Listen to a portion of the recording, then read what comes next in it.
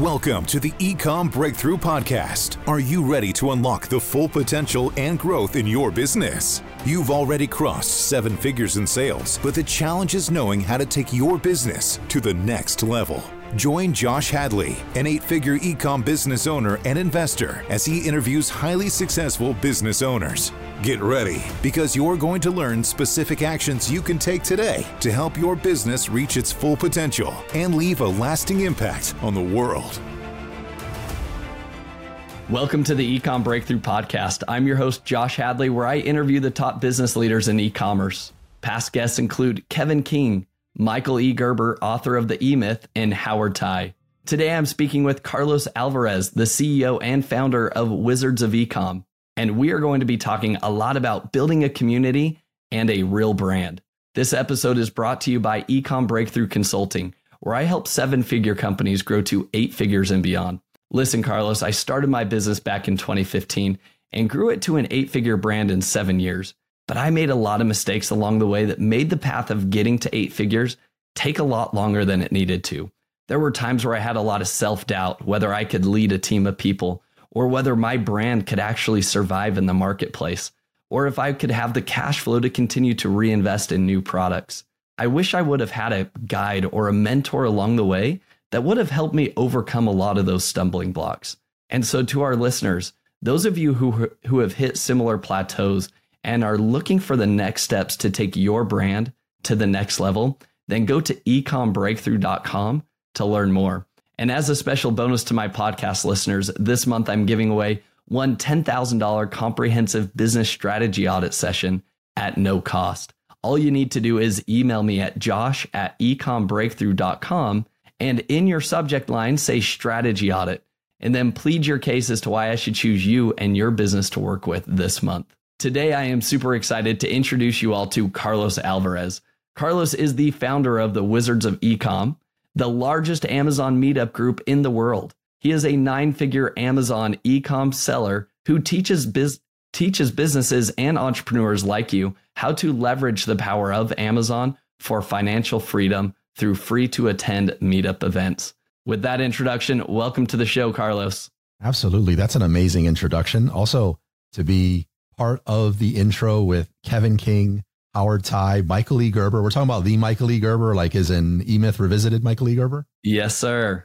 I didn't know that episode existed. I'm going to go back and listen to it. I also didn't know I can plead my case for a strategic business audit. Like, surprise, surprise. I'm looking forward to pleading my case. There you go. So this conversation is going to go on for a while. And Carlos, I mean, we've chatted for a while now. I think we've met.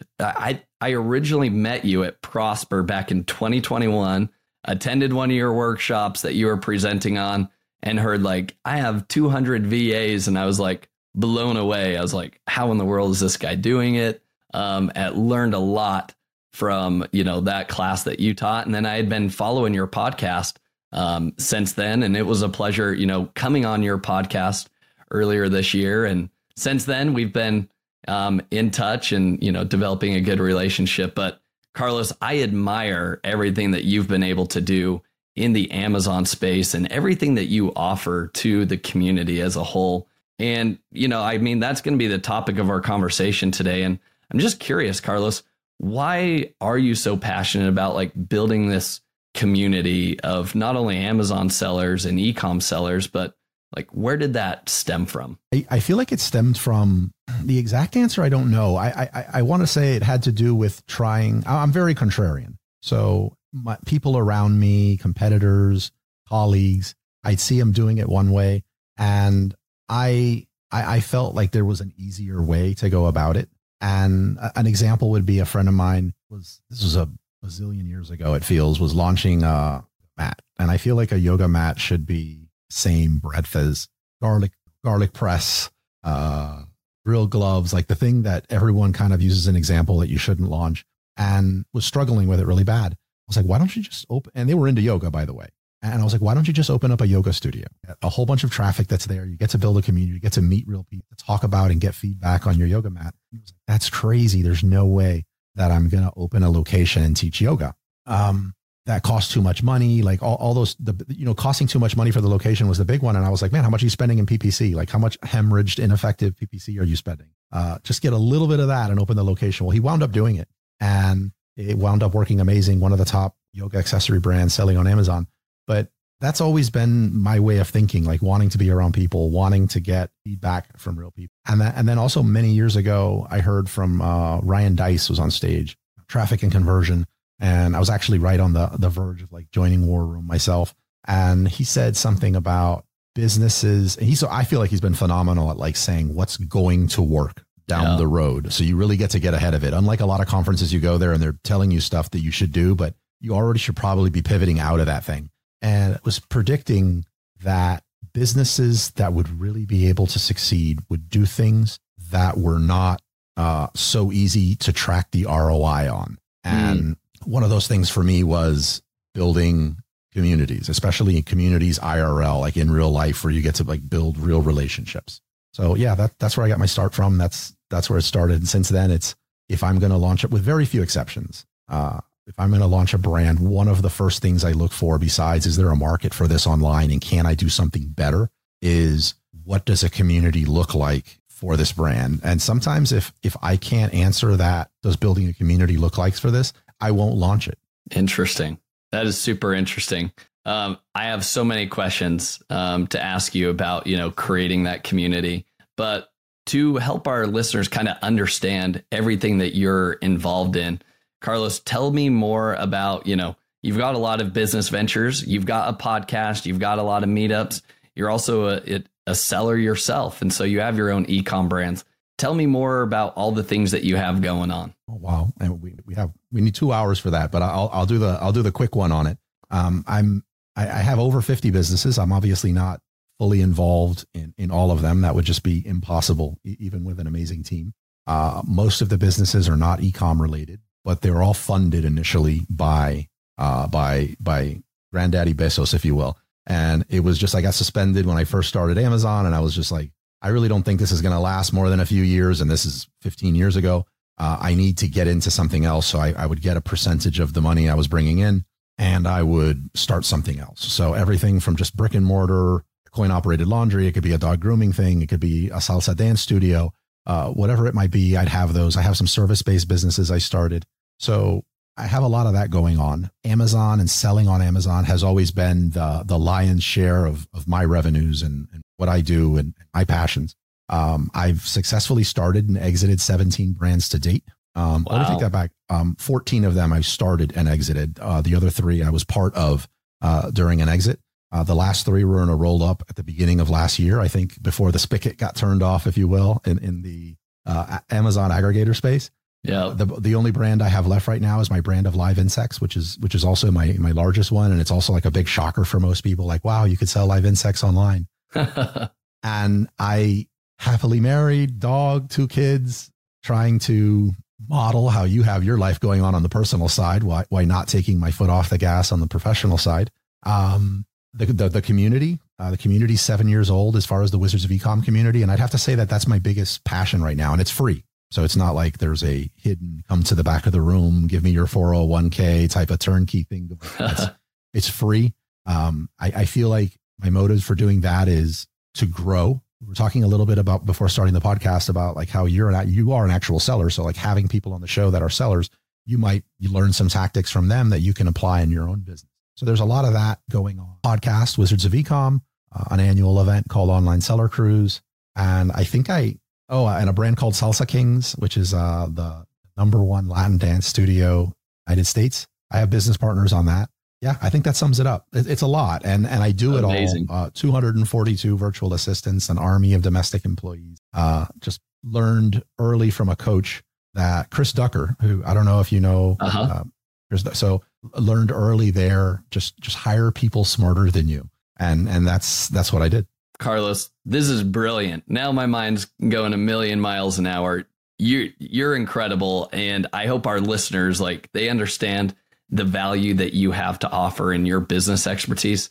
Guys, we are talking to a 9-figure Amazon e-commerce seller. This guy knows what he's talking about. Carlos, a question before we dive into the whole community thing that I have personally is, you have over 50 different businesses. Not all of them are e-commerce businesses. My question is, how do you manage 50 different businesses? I assume you have a operator running each of those businesses for you, but still, how do you find the time to do that? I want to like full transparency here, say that I don't feel how I do it or what I'm doing is the correct way to do it or even a healthy way to do it. I also absolutely love what I do. Right. So, I mean, when I started doing this, I was a runner. Now I'm 320 pounds and, you know, like I've made some bad choices, if you will, along the way to do this. And if I could go back, I would have gotten out of certain things earlier, probably. I've also learned a lot off of touching the stove, so to speak. So you get burned, you learn from it and you do it a little different. I think it would have been a lot better with hindsight to get a strategy breakdown of my business and what's going on and make some decisions, make some better decisions along the way. But how I do it is I'm not actively involved in all of them. I'm 100% reliant on SOPs, processes. And I would have answered this very different a few years ago, but I'm a fan of, if you've read a book called Traction. Yep. Gino Wickman. And there's another book, and I believe he co-authored this, and this is how I'm going to answer this now. And that is, I believe it's Rocket Fuel or Rocket Ship or something like that. And Rocket Fuel. Yeah. I'm a visionary. I really am. I'm a 150 million% visionary. And that clarity and being able to like raise my hand and say, oh, that is actual work and that is important. I don't have to be plugging away at these things I hate. I wish someone would have told me that a long time ago, but I'm a visionary. How I do it, I have these ideas. I know how to, natural to me. And to me, I've always felt other people were all this way, and it's just not the case. I know I feel like I know really accurately what's going to happen 4 years from now in a specific industry. And my mind just works amazingly at putting those pieces together on how to get there. And as long as I partner with people that love implementing that, or the integrator, if someone's read the book, then it's actually not as hard as it seems. So like, know your place, stay in your lane, and you can soar. Yeah, I love that. One question I have is, as you choose an operator, you've got to find smart people. So who are these smart people that you're finding? How do you find them that you're literally trusting, because you're not involved 100% in many of the businesses? You're trusting them to run things on a continuous basis. You can't be involved. You can't be answering emails. You can't be troubleshooting. So how do you find those type of people that can lead those different business units for yourself? Yeah, I wish if I could answer that, I would be a bazillionaire. Like if I could tell you a one size fits all for that, I think I would be a bazillionaire. I don't think you can. It would almost be saying like how to go out and find your soulmate, and that's really what it is, but for your business. And honestly, a lot of people spend more time in their businesses and invest more of their energy in their businesses than they do their personal relationships. So it's a very difficult thing to answer. I would say one of the first things you have to do is work on you and be okay with that. And for the majority of the time in my entrepreneurial career, if you will, I wasn't okay with that. I needed this micromanaging thing. I felt like I needed to do it all. So read those books first, like read Traction, read Rocket Fuel. If I'm getting that right, the name, read Rocket Fuel. And they have a breakdown in the book that you can take an assessment to figure out like who you are in this relationship. Someone listening to this may need a visionary, not an integrator. For me, I'm open to it. And I try to surround myself in circles where there's a lot of other integrators, if you will. And I'm always open to like start the relationship. I'm always open to like, hey, look, I want you to have a piece of this. I want you to have ownership here. It's become very difficult. I feel like it's became a lot more difficult to do virtually than it is in person. But if we limit ourselves just to like in person, I think harder. So we just had one added sounds bad. Like maybe we got added to his life, but named Khan. Khan's just a brilliant integrator. But Khan came into the company as running our video team, which is like the most random thing.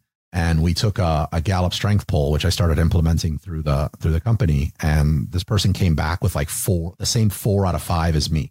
And I was like, wait a minute, like you ain't supposed to be in video. Like, let's talk. Fascinating. I don't have a direct answer, like click here, push that, and this is what happens. Yeah. Well, what I did glean from that, though, is you said you're going and you're joining groups where a lot of integrators hang out. What are some of those groups where you're seeing a lot of integrators hang out?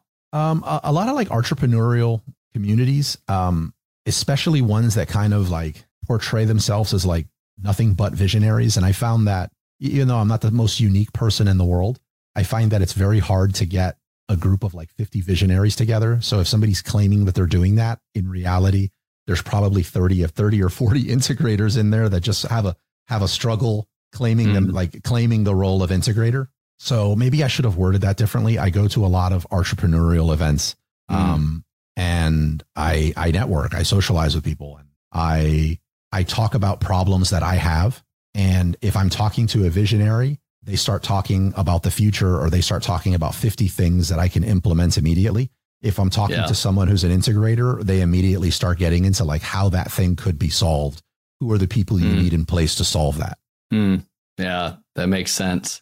And I love that you're being vulnerable as well as you attend these, right? And you're socializing with people and you're telling them what's really going on instead of like, dude, everything's great. I'm a 9-figure seller. Like, I'm just crushing it. You know, like when you go in and you're real and you're candid with people, I think, you know, doors of opportunity certainly open up for you. Another thing that I gleaned from what you had talked about is that, you know, you're giving them a piece of the pie. Do you mind me asking, like, do you have a typical deal structure that you have to bring in people that are going to run things for you? Are they getting the majority of the business? Is it 50-50? I'm sure you have various deals out there, but what does the most common one look like for you? I've never given up more than 20% of the company. I couldn't imagine doing 50% or more.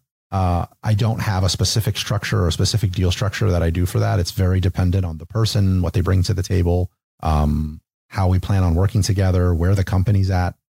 So some of the companies too that I have. Also, let me say, I don't have the perfect integrator in all my companies. This is something majority of my companies actually do not have one, but some of my companies act as sort of parent companies to other smaller ones. Like I'm not going to have a pet grooming store that has an integrator and a visionary and a CMO and like all this other stuff. But I might have a company that controls several companies. And so it's okay. It depends on the company. Yeah.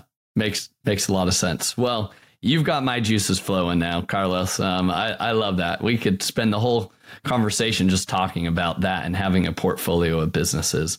The one thing that I want to touch on before we move into the community aspect is you mentioned that you had made some mistakes that, you know, you had learned by touching the hot stove to stay away from it. What are some of those mistakes that you could share with our audience so that maybe some of us don't need to repeat some of those things that you've learned from? Oh, yeah, that's a phenomenal question. I think it would be great to just have podcasts dedicated to mistakes.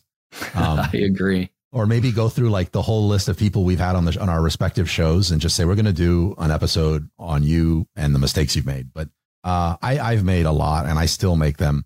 I'd say one of the earliest massive mistakes I've made is I had this business and it was actually what you'd call an Amazon wholesale business. This was 2009-ish. And we grew this thing to, I think it was like 16 million in sales. And at the time, mind you, I'm an elementary school dropout. I barely got my GED.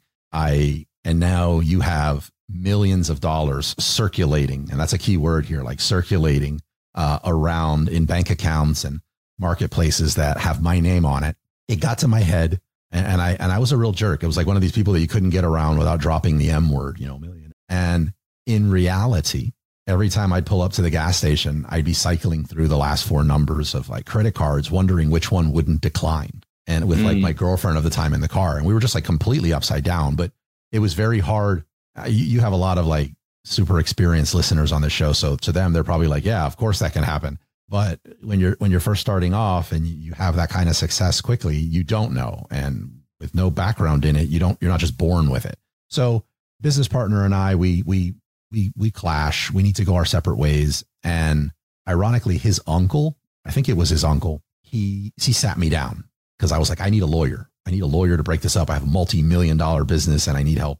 So he sat down with me this one weekend and we're like pizza and he knows how to do this stuff. And at the end of the weekend, he says, well, the good news is you don't need a lawyer. Right. And the bad news is you're not making any money. You're moving money. You're not making money. And I really took me, I think, weeks until I could tell you what the difference between the two was. So a massive mistake there was the difference between just moving money and making money.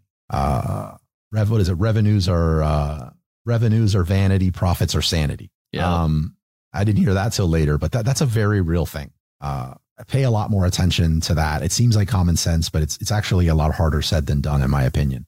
That was one really big mistake. Another one was we had some products manufactured incorrectly, and this might even tie into the other one because we're like, oh, we have $40,000 in the bank on this one situation. Let's spend $38,000 on inventory in China. No thought towards operating expenses. Our biggest resource that we had was we were willing to work 24/7 with energy drinks and stay up all night. So I will outwork you type of thing. Yeah. And we went all in on this product and we got it back. And we realized when we received it that it was patented. Oh, and then we told ourselves it's pouring rain. Trailer, container unloads, we're tarping it so the boxes don't get wet and we have time to move it into we're working out of an extra space storage unit. We have like multiple extra space storage units with fold up tables at the time. This is like early days and getting rained on. You always want to crack the box open and look at one unit of each thing you brought in, right? I don't know where it's almost like when you go to the airport, walking to your gate, even though you're 2 hours early saying, yep, it's there. And then going to go do something else. Right. But we did this. And we realized our mistake in all honesty. And then we said, well, what's the minimum that we can sell of this just to recoup our money back? Because we were all in on this. Instead of saying, we're wrong, we need to take this as a loss. And we did it. And within 2 weeks, we were served papers. We were sued.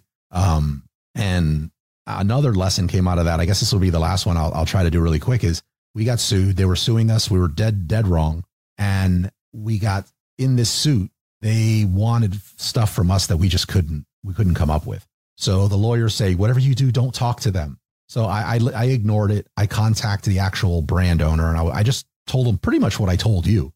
And I was like, I'm in the wrong. Like I'm new to business. I want to grow and be like a business like you actually have. Yeah. I have questions I'd like to ask you. And they asked me, how many units do you have? I told them.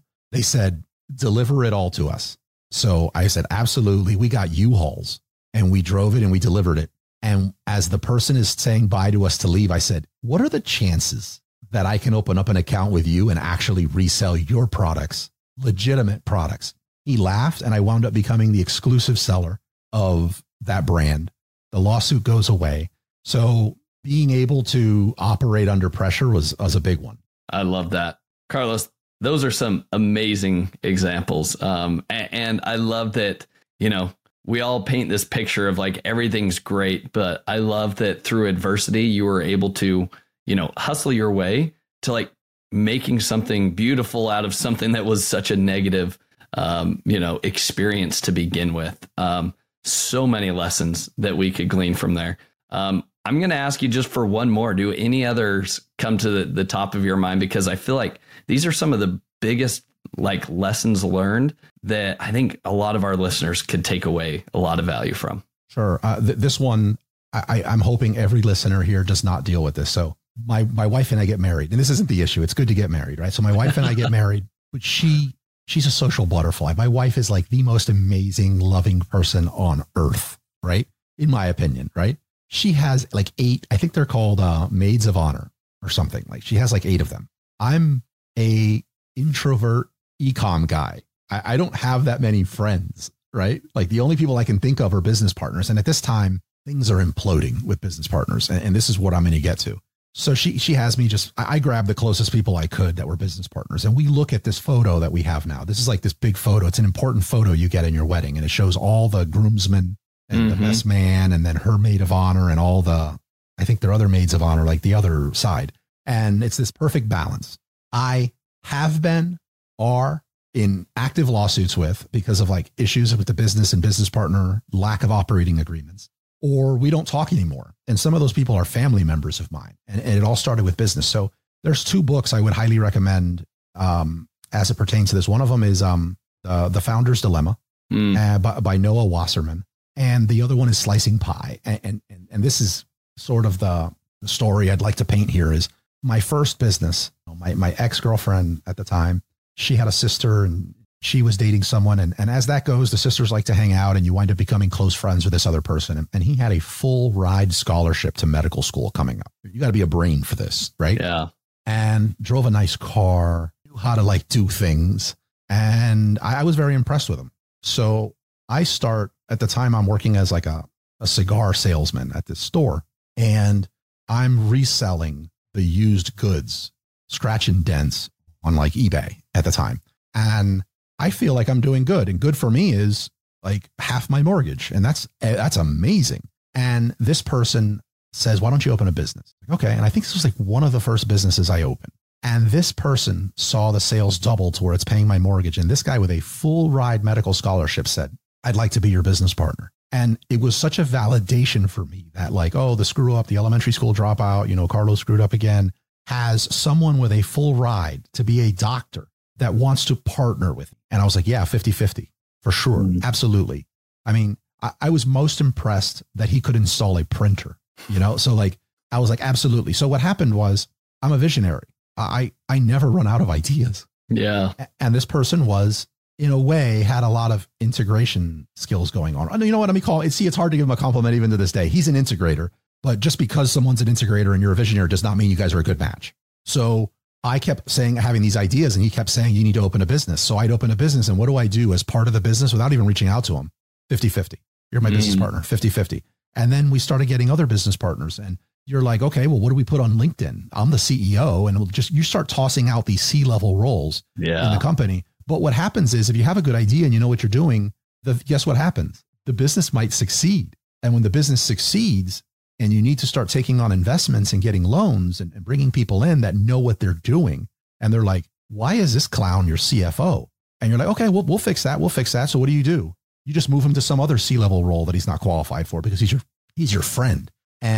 Or you have the stones to go and say, hey man, you're no longer having any C role. We're still going to party over ribs and brainstorm, and you're still part of the business, but that never gets received well. It's like an ego hit. So an operating agreement, not just tossing out these C roles because you think you need to fill them, and being clear as to who is responsible for what could have saved me. I could have had a lot more friendships, a lot more contact with certain members of my family. I would have had businesses that didn't have to go under. They went under because they succeeded, not because of a bad idea.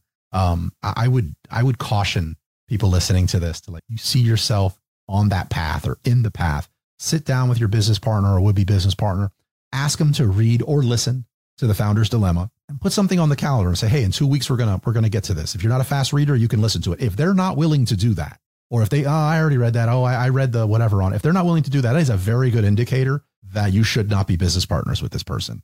And talk about this, break it down, protect yourself, set your business up for success, save some equity. That would be my other story to share. I hope that's relevant, but just top of mind for me. Yeah, I think that's super relevant. And I think it goes back to when I asked you the question, like, how do you partner and what percentage of equity are you giving to people? Now, I think in hindsight, that's why you say, hey, nobody has more than 20% of the business.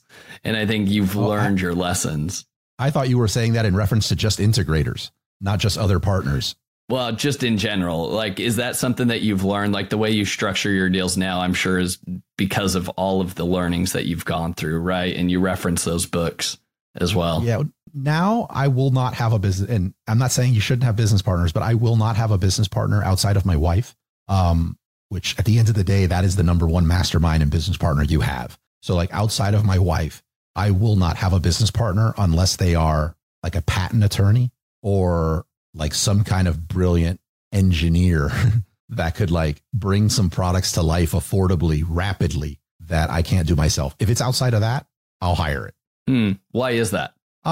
Just so many bad experiences with business partners and learning so many, like having a business partner to do something and they didn't really do it. And they're like in the Bahamas with their girlfriend and it's Christmas Day and I'm in the office slaving away and I wind up having to get good at what they were doing anyway. I just said, you know what? I ain't going to do this anymore. I know how to do this stuff. I shouldn't be doing some of it, but I do know enough of it to get it hired. I do know how to hire a manager to watch that. I do know what you should be able to yield at X experience level. Yeah. Makes a lot of sense.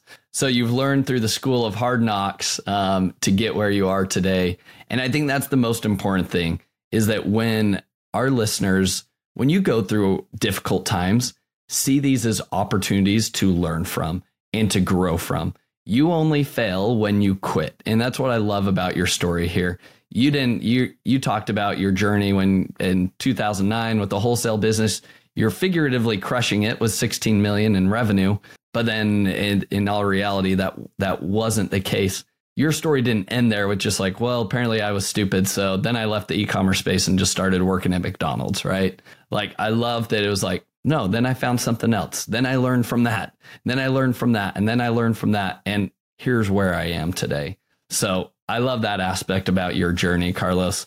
Now, let's dive into some real meat and potatoes of what I think you're an expert in, and that is building a community. And I'm curious, with our listeners that are 7-figure sellers that want to grow and scale to 8 figures and beyond, why is community important in terms of building a brand? Well, with CP, a bazillion reasons, but one of the ones that I think every listener would agree with here is cost per click in ads is not going anywhere but up, and it's going to continue to go up. Whereas, so having a community, I don't think it should be looked at as cold-blooded as that to start, but having a community is going to really protect you from a lot of that. Having a community is going to allow you to pre-sell products, which is like something that not enough people talk about. Going to be able to give you direction as to what products you should get into. It's going to allow you to look at products that you wouldn't otherwise be able to, like going back to that yoga mat example. I hear a lot of people talk about, I'm not going to get into that product. It's too competitive. If I can build a community around that product, that's no such thing as that. If you're relying on PPC for ranking something, I'm just going to use Amazon as an example. There is no such thing as too competitive if I can build a community around it, because I'm going to be able to sell it to my community at full price. I'm going to be able to get all my reviews. I'm going to be able to do all of that without the cost that it's going to take of PPC. So it's almost, there's no such thing. So your brand almost becomes like 8 feet tall and bulletproof in that sense when you have a community. The one thing I will say is I know I can build communities. I've done them for several different brands, different categories. What I don't know how to do, and I really wouldn't even encourage someone to do, build a community when you're not genuinely into the thing that you're selling and the brand that you have. I'm not saying you can't do it. It's just not speaking to like how I do things. So I don't want to sit here and say like, just create a Facebook group, have your VA put inspirational Confucius quotes on Canva and post them automatically every Tuesday. Like, that's not a community. Yeah. I'm also not saying that you can't have a Facebook group. My communities have been in person, and I chose that because I believe it's the one that the majority of my competitors will not do. For sure. They will not do it. It turns into this, how many hours do I have to spend? And I have to go where? What if only 2 people show up? Like, in the beginning, it's all that, like, you're not willing to put yourself out there. It has this flywheel effect though. So most of my competitors won't do it. So that's where I want to be. Yeah, I think that's a very true point. Everybody's worried about, the overseas sellers are just undercutting me and it's a race to the bottom in prices. Yeah, that can be true. But at the end of the day, if you have a brand and a following and a community that you're talking about, like you mentioned, that's where you start to become bulletproof. So, Carlos, with your experience, let's say I'm on board. I understand I need to have a community, but where in the world do I begin? I think it's going to depend on the category is. So maybe like if we had an example product or like an example something, I don't know if you had one or if I just randomly. Let's do planners. Can we do planners? We could do planners. Yeah, absolutely. Let's do that. And we didn't rehearse this at all. So this is we didn't. This is off the cuff. Yeah, this is off the cuff. Putting Carlos on the spot. So I look at that immediately and I'm just like talking out loud here. I'm like, okay, a planner. If somebody has a planner, that means they're organized. Maybe they're into time efficiency. So I'm like, okay, what is the things going on right now that can give people quick wins? If you're going to bring someone into your community, and maybe that's going to be an Eventbrite, that could be a meetup. Meetup has done phenomenal for me, but I use Meetup as an example so much that I think I don't want someone to be confused that it has to be meetup.com. It's just the cheapest one. It has a built-in audience and it's local. So you're going to get people. You don't need people to fly to your meetup event. And I would say right now, what are the things that since I'm into planners, I actually am. What are the things that I'm also into regarding this? Like, why do I want a planner? That brings up for me like automation.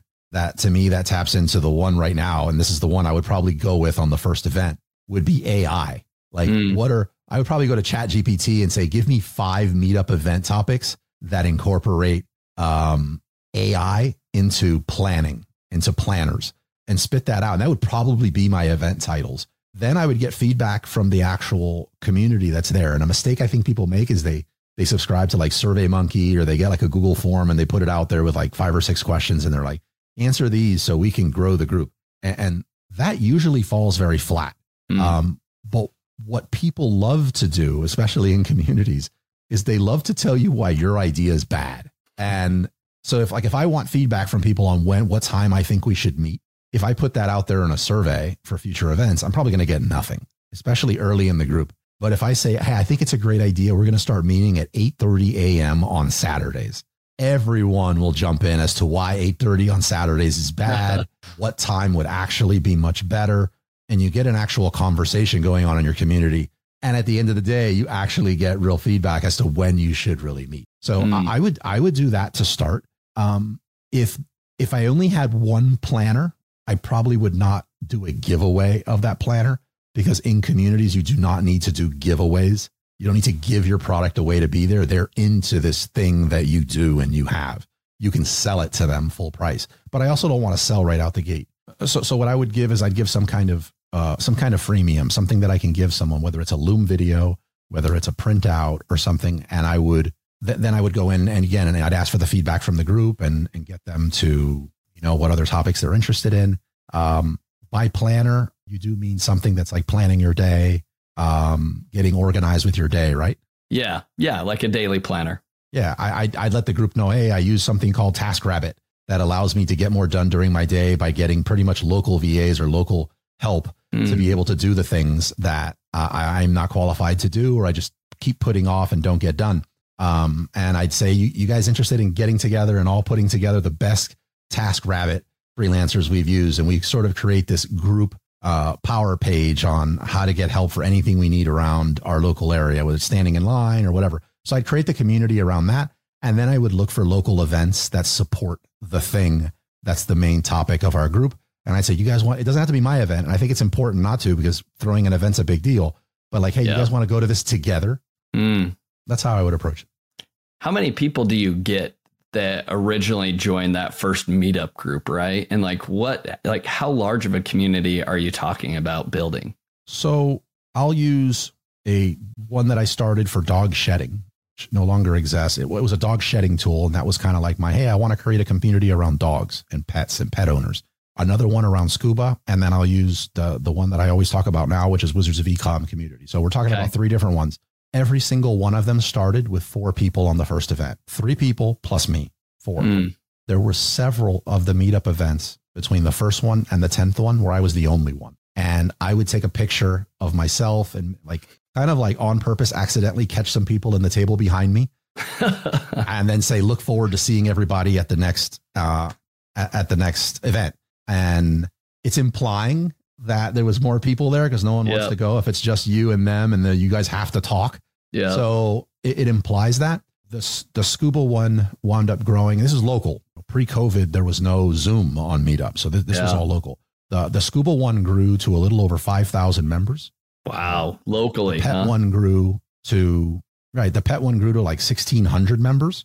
The Wizards of Ecom one, we've exceeded 50,000. Wow. And that's Central Florida down. That they're not all active, but a large percentage are. And it's important to note here, if you have 1,000 people in a Facebook group and 1,000 people locally, the 1,000 people locally is like the equivalent of 50,000 on a virtual group. It's got a much more powerful impact to it. These are people that know each other. They're building real relationships together. it's a totally different ballgame.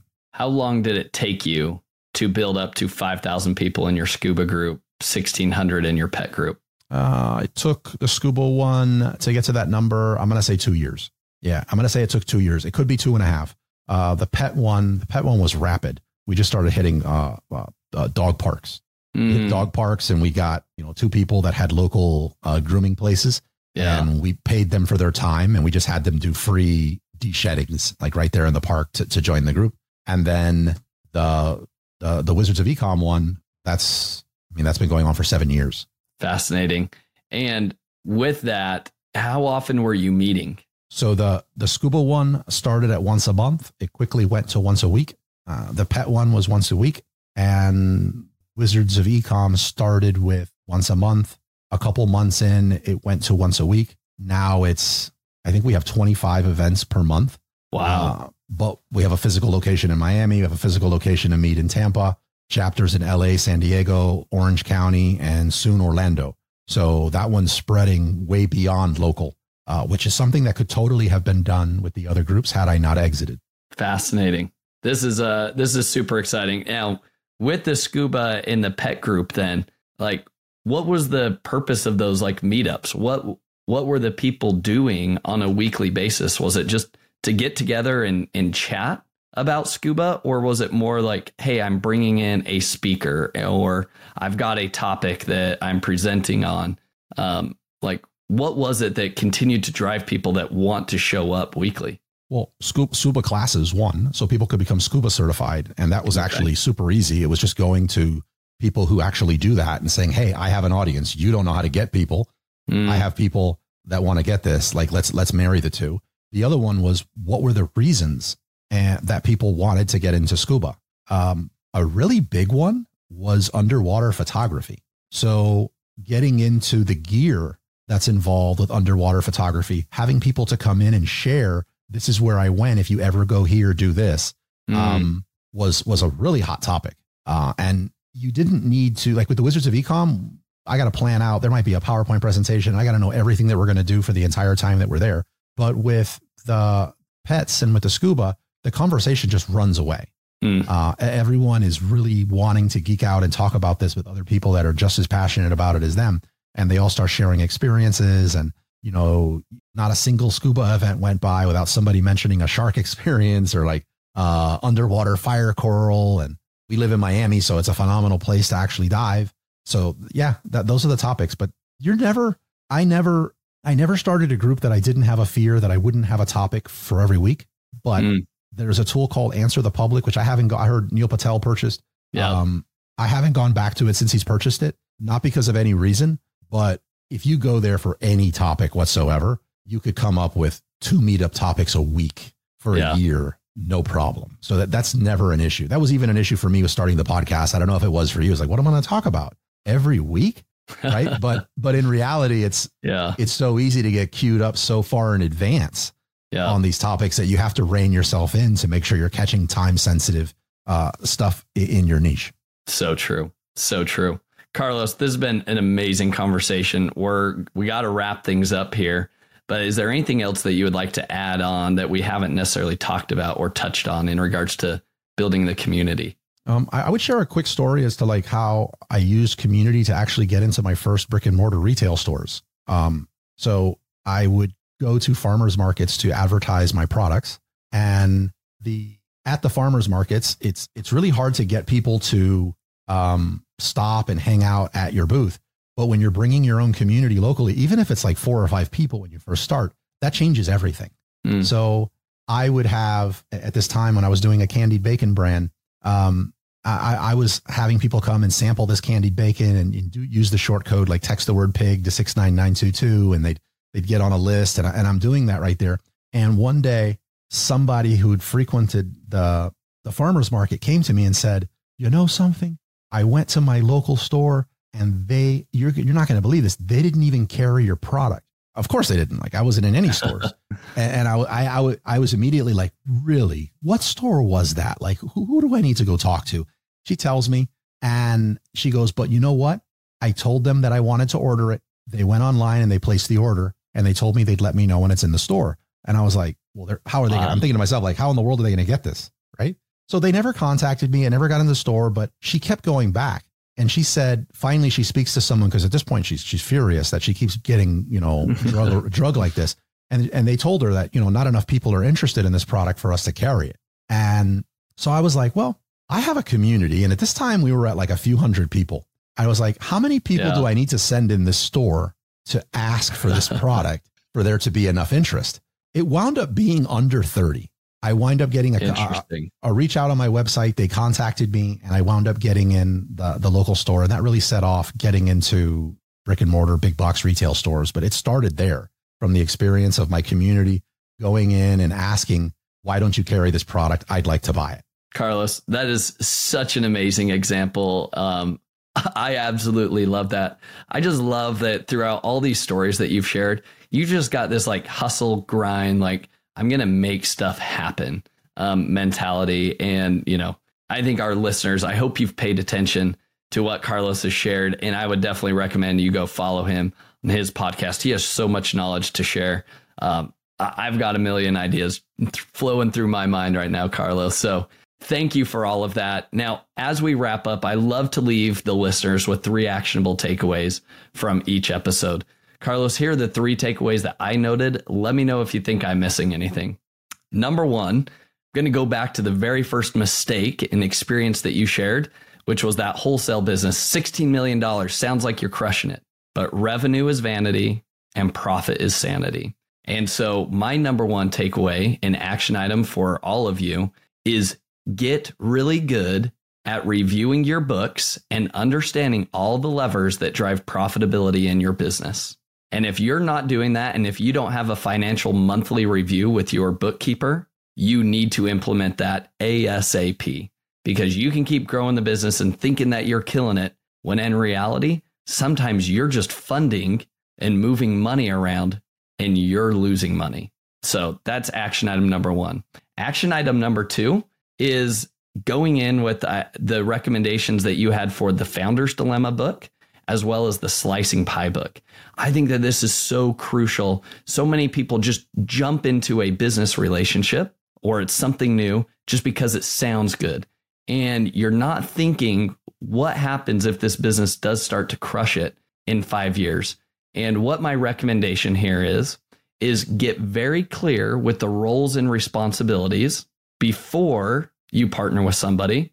Make sure you have ironed out, what are my KPIs? What are your KPIs? What are you overseeing? What am I overseeing? Make sure there's a clear delineation. In addition to that, I think one of the most important things that you can do is have an exit strategy already in place, so that you could say, hey, if this relationship doesn't go the way we want it to, what are the options for either of us to pull the ripcord and to exit on mutual terms, where we've already gone in and there's not going to be any bad blood, so to speak. So that would be action item number 2. Action item number 3 would be to build a local community. I think this flies against everything that especially a lot of the e-commerce entrepreneurs are listening to. So we're all digital marketers. We're thinking about Facebook groups. We're thinking about all the things we can do online. One of the biggest difference makers would be actually implementing a physical in-person local meetup group. And you shared numerous examples of how powerful that can be. And I think, many of our listeners, imagine if you had 5,000 local people that loved your niche and your products, that you could that is as powerful. Like you mentioned, 1,000 people locally is as powerful as, maybe 50,000, 5,000 people in a Facebook group. So Carlos, is there anything else that you would add as a takeaway? Oh, that's perfect. Awesome. All right, Carlos. Well, let's ask you my favorite 3 questions to ask every guest. Number 1, what's been the most influential book that you've read and why? It's hard to do one, but I will. So picking one is going to be Blue Ocean Strategy. It's how I approach private label. If I can't be in that blue ocean, I'm not going to launch something in a red ocean. Yeah, that is a fantastic recommendation. Question number 2, what's your favorite productivity tool or software that you've been using that you feel like is a game changer? I'm going to say Headspace.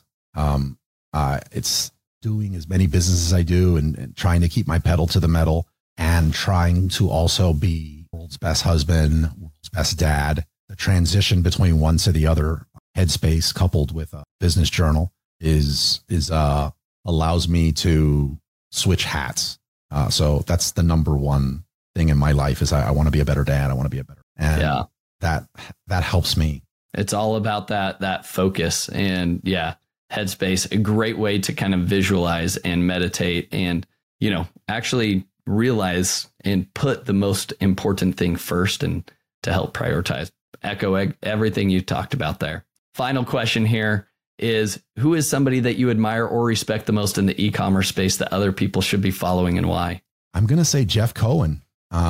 Jeff Cohen used to be with Seller Labs. Now he's working at Amazon. Came up there.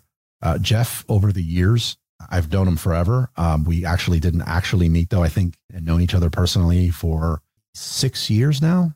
And just any opportunity that someone has to go speak to Jeff, I highly recommend doing it. He's a wealth of information on the digital marketing side, the family side, just the way his mind works. So I admire him more than I'd say. That's my influencer in the space, if you will. Like that's who I go to if I have an issue and need to solve something.